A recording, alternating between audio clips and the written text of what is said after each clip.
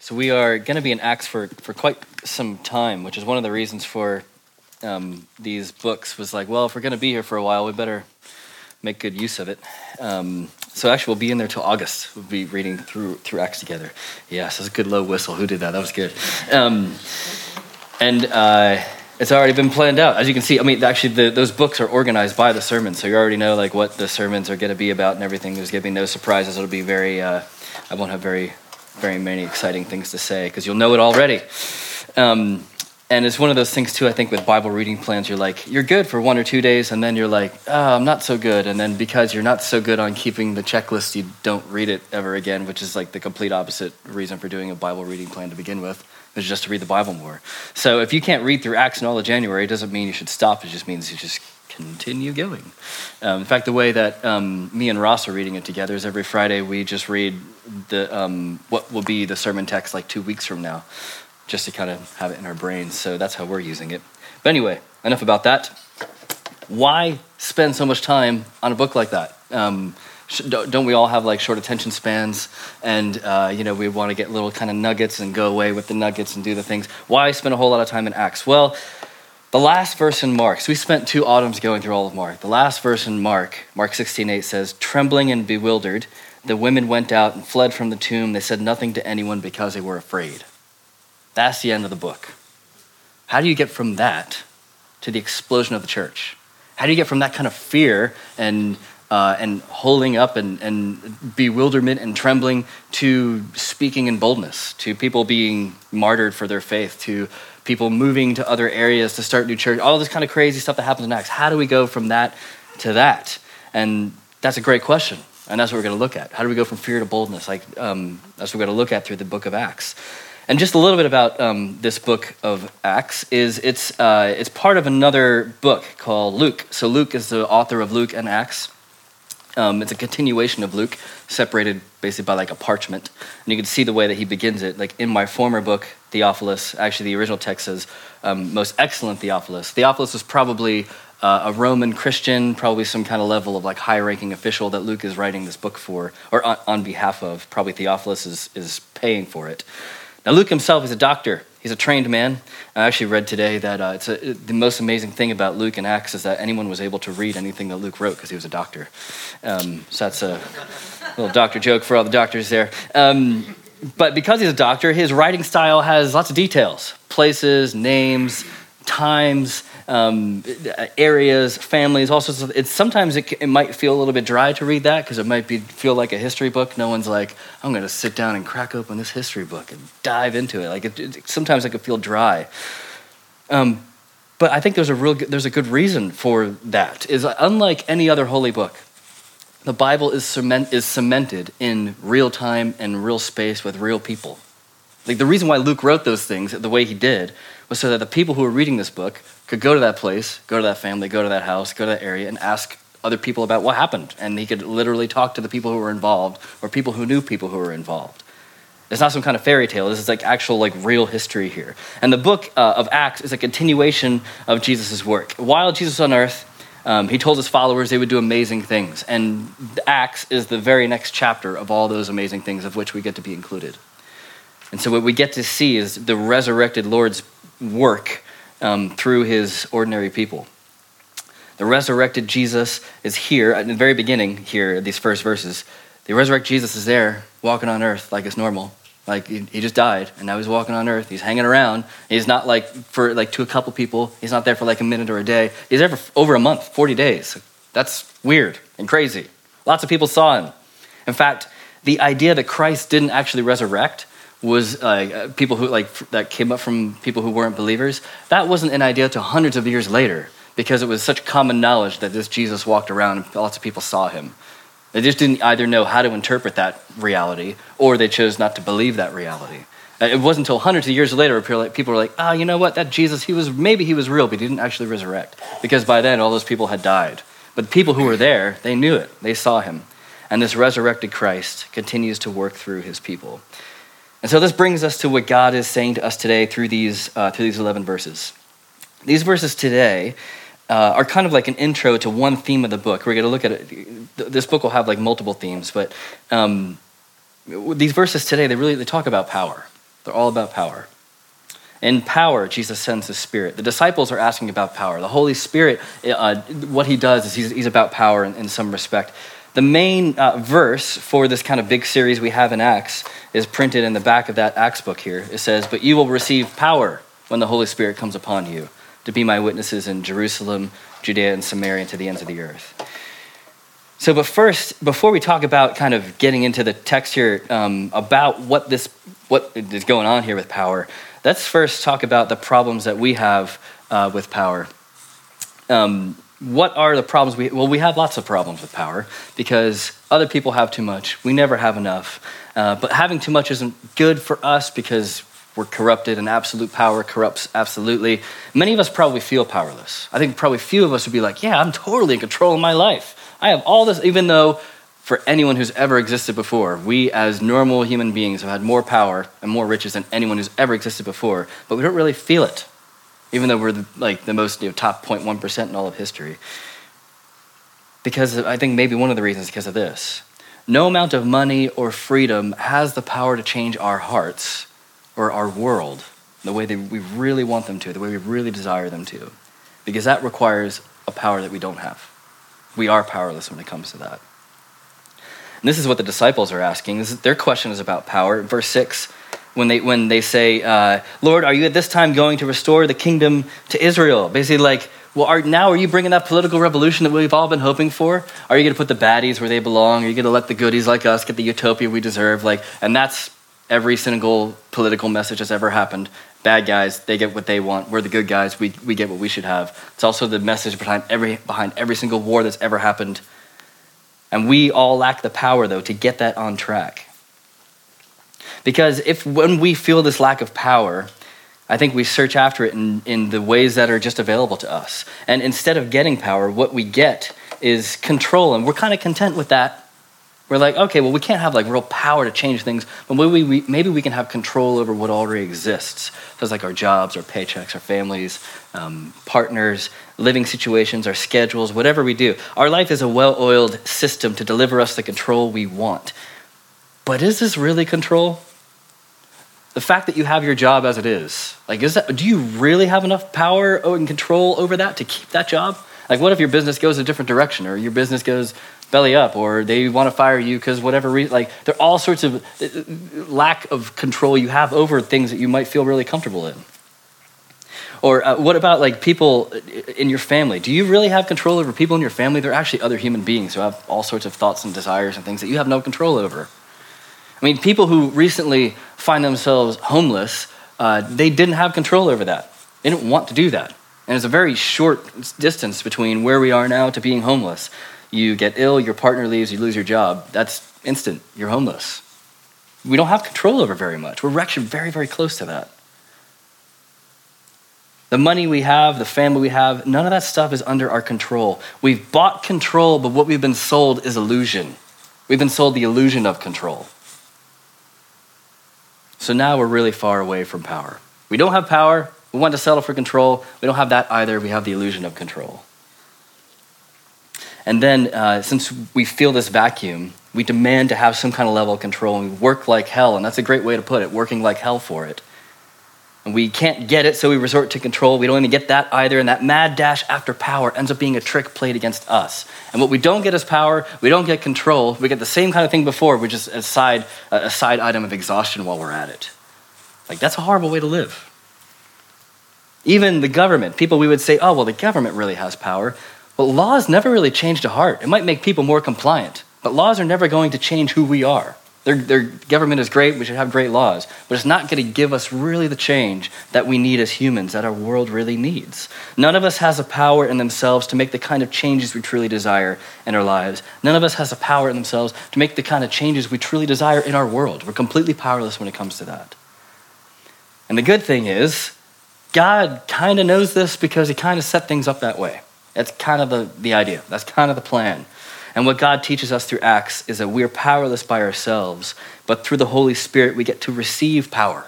We get to be part of something great, part of something much bigger than ourselves. And so we're going to walk through these 11 verses, what power looks like. These themes are going to come up again, and we're going to hear this over and over, and it might eventually, become April, May, you might be feeling like, yeah, we've heard this message before, but we're going to need to hear it over and over and over again because everything else out there in the culture is telling us otherwise. We need to hear these things. Well, here's the 4 big questions we're going to look at today. How do we get power? What's power for? How do we use it? And what does it do? How do we get power? What's power for? How do we use power? What does this power do? And if at any time you have any questions, and I hope you do, there's the website at the bottom of the slides. You can enter anonymous questions, and if I don't answer them in that weekly email, I'll put them in the sermon. So let's go to that first stop. How do we get power? Here's the start. So we've already touched on how we think we get it. We work for it. We scrape for it. What's power? Well, knowledge is power. Money is power. A partner is power. Like my phone, like the power that I have in my phone to control my calendar, that's a lot of power. We have all these kind of things we think. How we view our sexual lives can be a stand-in for the powerlessness we feel. Like pornography is not first a sexual problem often. It's a desire for control, a desire for power. And here's the thing though, we definitely do not want to be seen as powerless because that means we're weak. We aren't weak. We're the people who help weak people. We aren't needy. We're the people who want to be the heroes to help the needy people. We're not the people in those positions of need. And what if people found out exactly how powerless, how weak, how needy you are? What if you were actually honest about that? I'm willing to bet actually we'd find ourselves all in the same boat. All equally needy, all equally powerless, all equally weak. And even as I say that, there'd be some of you who are thinking, yeah, I know everyone's weak, but I'm like really weak. You don't know, like I'm really, really bad. Everybody's probably thinking that maybe. And it's lies like that actually keep us lonely and keep us separated because we're all in the same boat. We all have a problem. So whether you believe it or not though, let's start at the same place. We're powerless by ourselves. So we're powerless. So how do we get power? Well, one thing's for sure, at least the way that God's talking to us today, one thing's for sure is we don't get it working for it ourselves. Verse 5, you will be baptized in the Spirit. Verse 8, you will receive the Spirit. It's all passive. Active would be something like if you work really hard, if you're a really good Christian, if you pray a lot, if you read your Bible and study theology and show up for stuff and plant churches and lead teams and all this other stuff, then you're really going to feel the power of the Spirit. And that's when you get to second level Christian. If anyone gets there, please let me know because I would love to get to a second level Christian. It just doesn't exist. And really, actually, this is so far against the gospel. It makes me very angry because it's a very popular teaching to hear if you have enough passion, the Holy Spirit will come upon you and you'll be baptized. And that is so far away from the gospel. That is just anti-gospel in all of its ways. And so common. It's just, I hate it so much. The Spirit doesn't baptize people because they're passion or devotion. That's not what we're reading here. The Spirit comes upon people who follow Jesus, and those people are desperately needy. The Spirit comes upon people who need him, not who are really great without him, then he comes and adds to our lives. So we are the passive recipients. The person of the Holy Spirit is the one who's acting upon us. He's not withholding. He's happy to give us himself. He's very happy to. And with him comes power. Now, God's kingdom can sometimes seem a little upside down because here's one of those times, as I just told you, it's a passive thing. And still, in the back of our minds, if you're like me at all, you'll be like, yeah, but what could I do to kind of get that? What can I do to have the Spirit happy and work through me? Like, what's that thing I can do? But if we follow Jesus, the great thing is we already have it. We don't have to do anything for it. We already have it. Jesus is residing in us through his Spirit. Like, we have it. There's nothing more to get. In fact, we have too much of it. We squander it. And we'll talk more about what the baptism of the Spirit is like when it comes up in later messages. It's a massive kind of theme. And we're not going to get to all of it today, but there's lots of it that goes on in Acts. There's a lot to cover. We'll take it piece by piece. But for now, let's just get this little small part. When we follow Jesus, the resurrected Lord sends the Spirit to us. The Spirit gives us himself first, and with that comes his power. It's when we follow Jesus. So that's how we get it. So what's power for? What is power for? It's a good question. If we work for power ourselves, if we think we own it, and then we're going to misuse it. If we think it's something that we own, if we think it's something that we got for ourselves, we're going to misuse it in some way because we're going to spend it on things that we think is great, and we're not the best at doing that. I mean, case in point, basically, open any website on a news story any day and you'll hear a story of corruption and people abusing their power. That's what happens when people think power is theirs. They'll abuse it. It's what we do. But what's the power for the Holy Spirit for, though? The big picture is to bring wholeness into a world that needs it. That's what the power for the Holy Spirit, that's what it's used for, to bring wholeness to people who need it. And specifically, verse 8 says this. And how does that work out here? Well, verse 8 says, you'll receive power and the Holy Spirit comes upon you. And here's the thing, you'll be my witnesses in Jerusalem and all Judea and Samaria and to the ends of the earth. To be witnesses. So the resurrected Jesus sends the Spirit to his followers so that we can be witnesses. Like that's the point. This is Jesus speaking. If you follow Jesus, your life is an affirmation that Jesus is who he says he is. That's who you are. And your life is a witness. It doesn't mean perfection. It means being a witness. A witness has to use words. This is a whole massive story and won't get into it, but I'm happy to talk about it if you're interested. I was falsely accused by my father of a crime that I didn't commit. And my father was the star witness against me at my trial. It was this week-long federal trial. It was a huge, massive thing. He used all sorts of words against me that weren't true in order for him to get a little bit less of a jail sentence for himself. But if it wasn't for truthful words, I would have went to prison. That really mattered to have good witnesses in my case.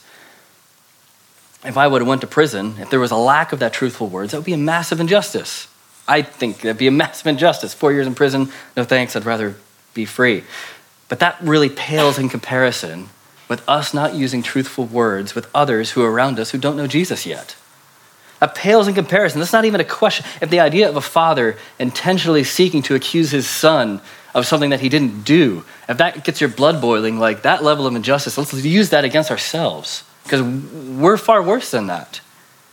We need to use truthful words with those around us. If we say we love people, let's act like it. It doesn't have to be a big, massive thing. It can be really, really small. Small little invite, small prayer. It doesn't have to be big. But here's the reality. God has happened to us. Whether we like it or not, God's happened to us. And we've been made a new creation. That means we are witnesses. That's who we are.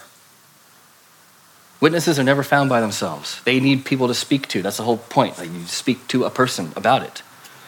And who are we witnesses to? Well, here is Jerusalem, Judea, and Samaria, and to the ends of the earth.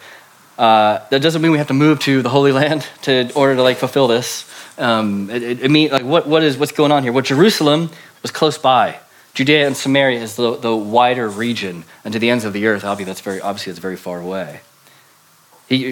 Jesus could have been saying to Manchester, to England, to the ends of the earth. He could have been saying to your neighbors, to your street, to all of the Chorlton area. Basically, what's near, what's the region, what's further away? People who are near and far from God. People who are close to God, who are not yet experiencing him, but people who are close, and also people who are near, or who are far. This is one reason that Jesus has sent his Spirit to you. You sitting there, the reason why Jesus has made you a new creation is for you to speak these truthful words to people who might be close to God or not there yet, and people who are far off from God who aren't there yet. And anyone can really get in on this. And we might say, but you don't know what I've done. Nobody's too bad. If you're far off from God, nobody is too bad from God. If you're close to God, nobody is too good for God either. To the nice person and the annoying person, to that cheerful guy in the office, and to Janet in HR. Janet. When we first moved to Manchester, we lived in a house where we had some neighbors who were racist, drunk more than half the time, reeked of pot. Our house, therefore, reeked of pot often. They were loud, they fought all the time, and those are people we were called to. I didn't have to pray, God, have you called me to them? Do I have to speak the truth? What does it mean? What that means and how to do it, that's a whole separate thing, right? We can make it more of a thing, actually. But I didn't have to ask if I'm called because God had me there, God had them there, therefore I'm called to them. They're my neighbors, I'm called to them. The people that God puts in our lives. Who are the people that God has in your lives? And they can be neighbors, colleagues, friends, people who you feel like are close, who feel like, they have their lives kind of good. People who come to church but don't really know God yet. Or people who are completely far off. You're like, that is the last person I would ever think. I was talking to somebody yesterday at Liz's conference who had a housemate that was a hardcore atheist that converted to Christianity. And he was like, that was the last person I would ever think to come to faith, to know Jesus. That's how it is sometimes. Some people are close and they come along. Some people are far and they come along. It's how it is. But isn't it interesting that this is what the Holy Spirit is for? Jesus spent 40 days on earth, like after, like resurrected. And what is he about? Well, what's he spending his energy about? Verse 3 says he was speaking about the kingdom of God. Now, 40 days isn't a whole lot of time. Like, he has a limited amount of things he probably wants to say in there. He's talking about the kingdom of God. And that's the same thing that Jesus cares about, the same thing that the Spirit cares about, is the kingdom of God, bringing wholeness to places where it's not whole yet. The kingdom of God is where the heavens meet the earth, where we are made whole. And this is what we get to be witnesses to. We are all full-time paid missionaries, and we get to tell those who we care about how to be whole, how to live that whole life, how to live a good life, how to get the most enjoyment, how to be empowered by God himself as we are empowered by God himself. Of course we want people to know about that. Of course we want people to experience a whole life. For people that we love, we would love for that to be the case. So Jesus, he sends the Spirit to those who follow him, and with the Spirit comes his power. And that's a power to be part of making this world new, making this world whole. Right, so next question. That's what is this power for? It's not for us, it's for God to do his thing. It's not for us to misuse it for our good. So how do we use this power? So we've learned how to get it. We've learned what it's for. How do we use it? Well, if you're a believer here or not, you may not always feel full of power, as we kind of talked about in the beginning. But these verses here are telling us who follow Jesus that we actually do have power, whether we feel it or not, whether you feel connected to it or not. The reality is that we do. Like, that's the truth. That's the reality. And this is not something from us, thankfully, because our emotions go up and down, our energy goes up and down. This is from God. His energy doesn't go up and down. His emotions don't go up and down. This is from God himself. But if you're like me, you don't always feel like you're taking advantage of that. In fact, you might feel like you're just kind of weakly walking through this life that you feel like should be much stronger. I don't feel like I'm maybe properly taking advantage of that reality. And I think the reason why this is difficult is because we are so used to working for stuff. Like, all of us are so used to working for the things that really matter, that having something given to us is kind of like we don't know what to do with it. We kind of freak out and run out of the room like, surely there's something else. But here's two ways. How do we use this power? Two things: to rely and to share. The first thing is to rely. We're dependent. We act like the needy people we are. We listen to the words of someone who knows better than us, who's God. We talk to him when we need help, which is called prayer. We pray for opportunities to show our identity as missionaries. We pray for the Holy Spirit to speak through us when those opportunities do come up. I mean, if the Holy Spirit is one with power, why would we ever think to depend on ourselves? How ridiculous is that? Why would we do that if we're given a better option? But we do. Now, joining God with his mission means every day is take your child to work day. Like Colin, he loves to help. Even like setting up the lights today. He's like, Dad, can I set the lights up? I'm like, you're probably going to destroy it, but okay. And when Colin helps, of course, if you have kids or if you've been around kids, it's going to take longer. The result isn't going to be as fabulous. And but when Colin helps me, I don't care, because I want to be with Colin. I want Colin to know me. I want him to know who I am. It's the same with the Spirit. The Spirit has already chosen to bring us to work. Like, he's like, I know it's not going to be great. I know it's going to be a few scribbles. I know it's going to be like this thing's going to take 5 more hours than it should be. But I don't care. Like, I'm choosing to work this way. So sorry, that's how it is. It's actually like, if maybe the question of if you got brought in, you're the child, you bring your kid to work day, you're brought in, and then you're like, all right, Mom, all right, Dad, see you later. I got these quarterly reports. I'm going to do them myself. Or actually, I would trust Megan to do a quarterly report. She's probably very good at it. Probably better than I would. But that's just kind of crazy to think of that. It doesn't happen in the world because it's like ridiculous. It's crazy. And that's how we are with our spiritual lives. We're like, Spirit, you stay at home. I'm definitely not going to take you into work. Please do not come into work. Stay there at home. I'll do the stuff I need to do. And then I'll come back and maybe I'll talk to you again, maybe not. And then we wonder why we're dejected. We wonder why we're lonely. We wonder why we're depressed and exhausted. It's not making sense. Now, the Holy Spirit, he loves to bring us into his office. He loves to bring us into his workplace. His workplace is the entire world. And as much as we want to leave him at home, he loves us too much to allow us to do that. He will always bring us along with him. Because the power that we have, the power that we seek, comes from a person. It's not this impersonal force like Star Wars or something like that, where you just need to tap into it and it's like this thing that happens, and the Holy Spirit is a person, and he's at work. He brings us to his work every day. So we need to rely on him.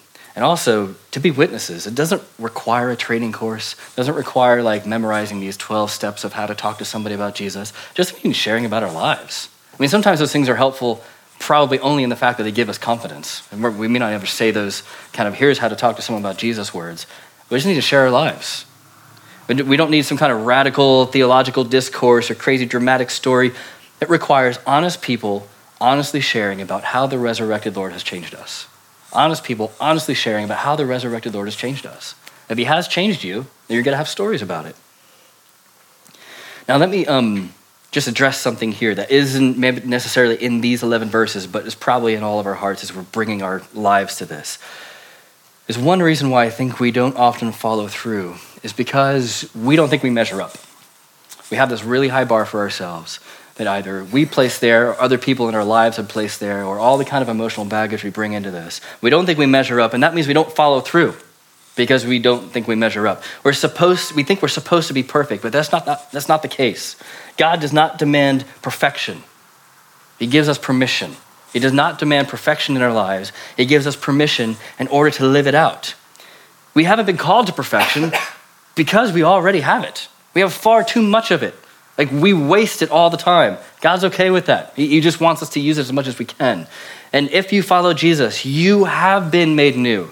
Passively, you've already been made new. We don't need to search after something that we already have too much of. And with that perfection comes a permission to live out what he's already done in us. So it gives us permission to be able to do, maybe we talk to somebody and it is really awkward. The worst possible thing that could happen, we talk to somebody about Jesus and it's slightly awkward for 15 seconds. Oh my gosh, what's gonna happen? That's a really long 15 seconds. I have a very high tolerance for awkwardness. Some people don't. I think it comes like with being a pastor, you just talk to people about all sorts of things. Some people it's like, oh my gosh, 15 seconds of awkwardness, that's like 15 years in like awkward time. If it's like dog years or something like that, it just feels horrible. Maybe that thing is going to happen. Maybe you'll fail, but that's okay.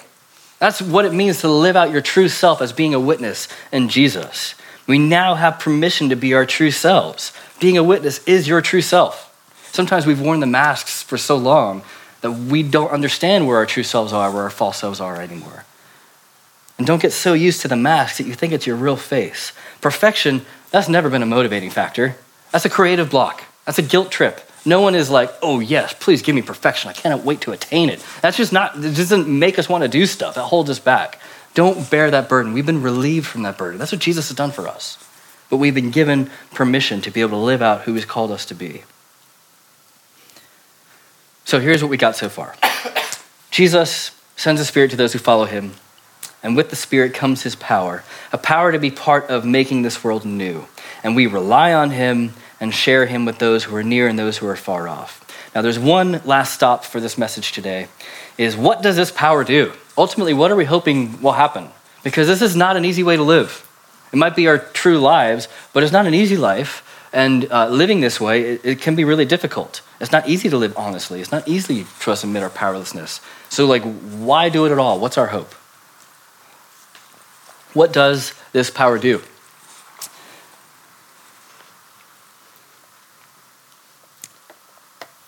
It changes the world. It completely changes the world.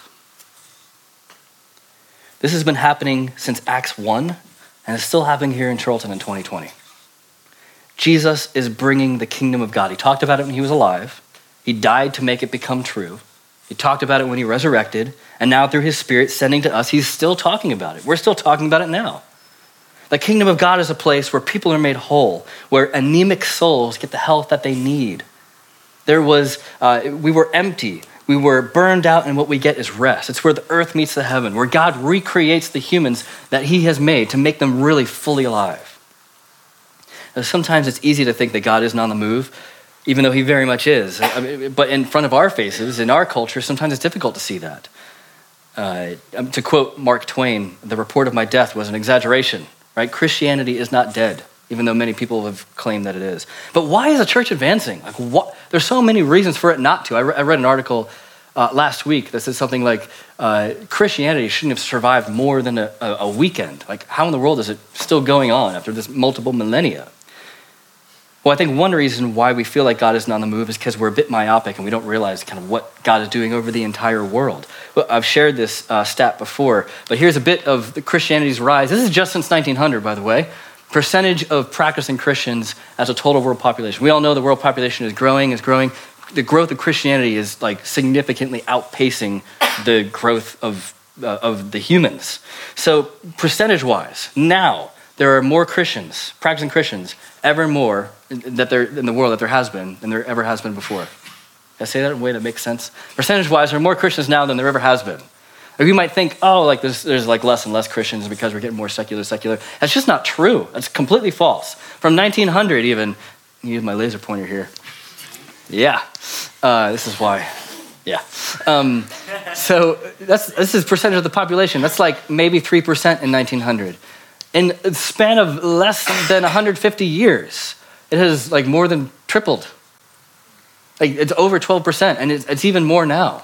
Mostly because a lot of this growth is not happening in front of our faces. It's happening in the global south. It's happening in places that are poor because poor people get it. It's happening in places that English isn't spoken. It's not the first world kind of countries. And we are here today because the resurrected Jesus spoke to these people that we're reading about this story here over 2,000 years ago. The Holy Spirit worked in their lives. They relied on him. They were open to him. They shared their lives with others. Some of them moved far away to start churches. Others stayed nearby to start churches. This is the story we get of Acts that we'll get into. But the Spirit worked. And their churches planted churches that planted churches that planted churches. And here we are here today because of these people following through. Very ordinary people becoming part of outposts of the kingdom of God where wholeness is being offered to people who are near and far to him. Now, Acts was written between the earliest, people might say, would be like 62 AD. The latest would be like maybe like 130 or so. But around the year 180, which is not so far removed from the writing of this book, what we find is evidence of Christian worship in the farthest reaches of the Roman Empire in a place that we now call Manchester. In 180, this is called the Paternoster Stone. It was found in the ruins of Castleford. It's basically an anagram that spells out our Father, and it has Alpha and Omega cut at each corner. This is before Manchester was Manchester. This was a symbol of where Christian worship could happen. This is when it wasn't legal to worship at all Jesus. And this is happening in Manchester. Manchester was pretty far away from like Rome itself. And you can view this at the Manchester Museum, actually. It's kind of amazing. And also the geographical center of our city is the bell tower at St. Anne's Church. That's the geographical center of Manchester, is a bell tower for a church. The history of our city is a history of ordinary people that the Spirit has been using to further his purposes. Like that's a story of our city. It doesn't get told very much, but it's a reality. It's who we are. And we get to continue in this line of ordinary people being used by the Spirit through what we're doing today. How amazing is that? 180? What in the world? What they even look like then? I have no idea. Liam Gallagher. That's right, yes. Definitely the hair and the coat. So now, if you've read Acts, you know there are 28 chapters. And you might have heard a few times we've talked today about we're part of an organization called Acts 29. Does that mean we're part of like a non-biblical organization? No, basically the idea for that is that what we are living in now is a continuation of what the Spirit has started back then.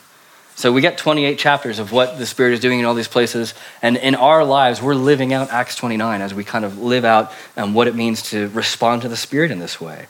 We're ordinary brothers and sisters doing this thing, helpless and powerless as we are, but we get to be used for extraordinary purposes through what the Holy Spirit does. And we're a church plant, which means we're not yet really established as a church. But even in our kind of like infancy stages here, we're helping other people plant churches in Italy and hopefully in other places. And we will plant churches in the future.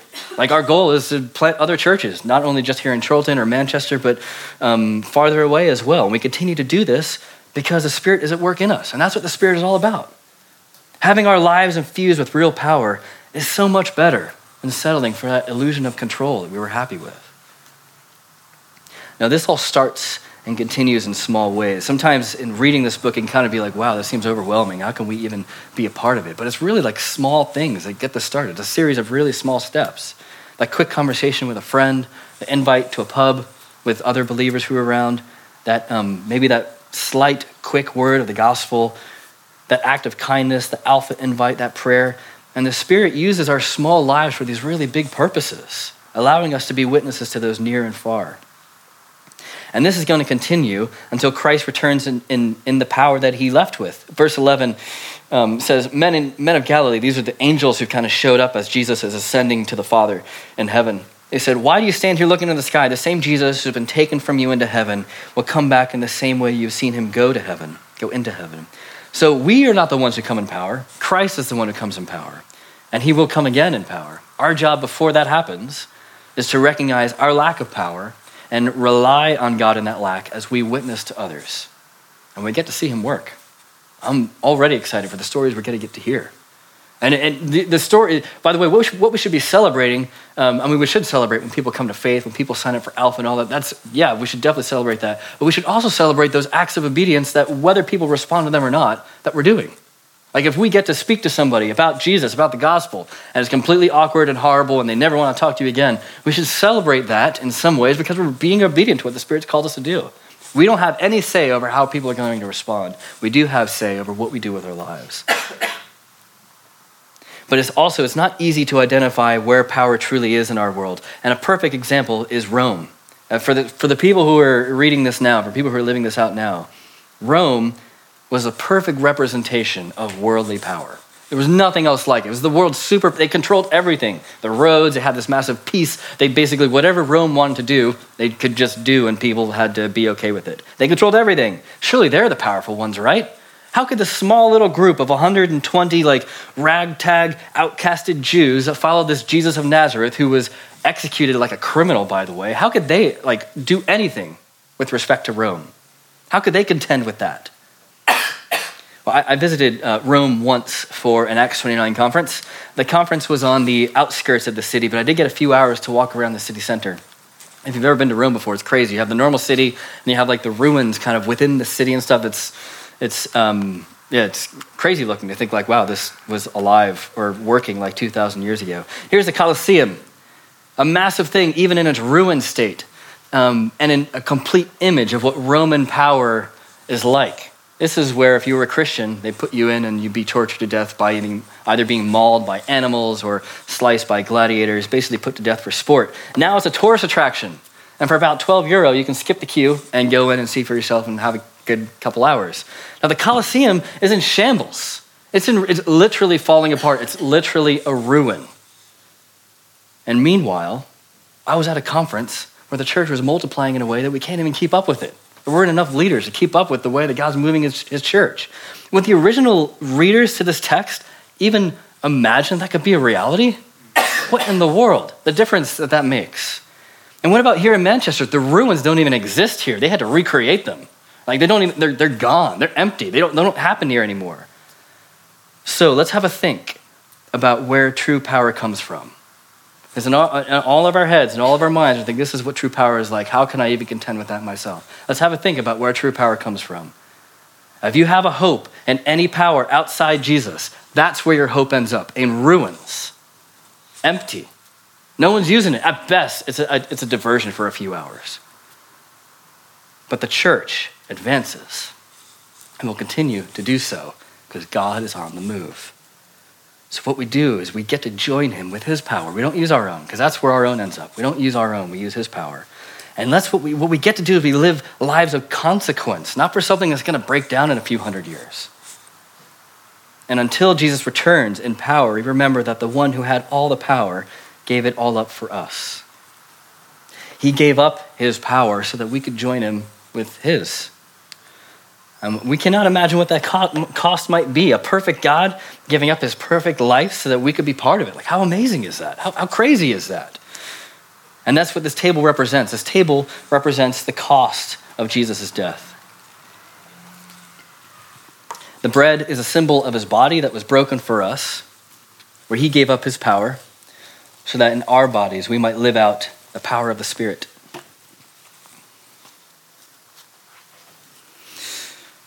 And the cup is a symbol of Jesus' blood that was poured out. Not so that we would have to attain perfection now on our own, but we've been given perfection through it. And what we do is we come to this table is we give up relying on ourselves for that. Ooh, it was a hearty pour. We give up relying on ourselves for that power, and we give it over to Jesus. We surrender to Jesus. Both of these were given so that we would be able to experience his power. We will experience his spirit as we live our lives. And as we come to remember his death, we ask that our old selves would die. We ask that our old selves would die. We were far off from God. He died to bring us close. Now the old ways of working, and they still cling on, don't they? Those old ways of working, though, they're put to death. They're in their death throes. And now we get to be realigned with God, and our masks dissolve. Because of Jesus' death, we get to participate in his perfection, because he gives it to us. And as his people, we are now given permission to join him in Manchester as he's making this world new, as he's bringing wholeness, not just to us, but to other people who have yet to know him. And as we were far off and brought near, we're now called to do the same. We once were powerless, but through the Holy Spirit, we're given a new power. And this makes us whole and calls us to call out to others to become whole as well. Let me pray.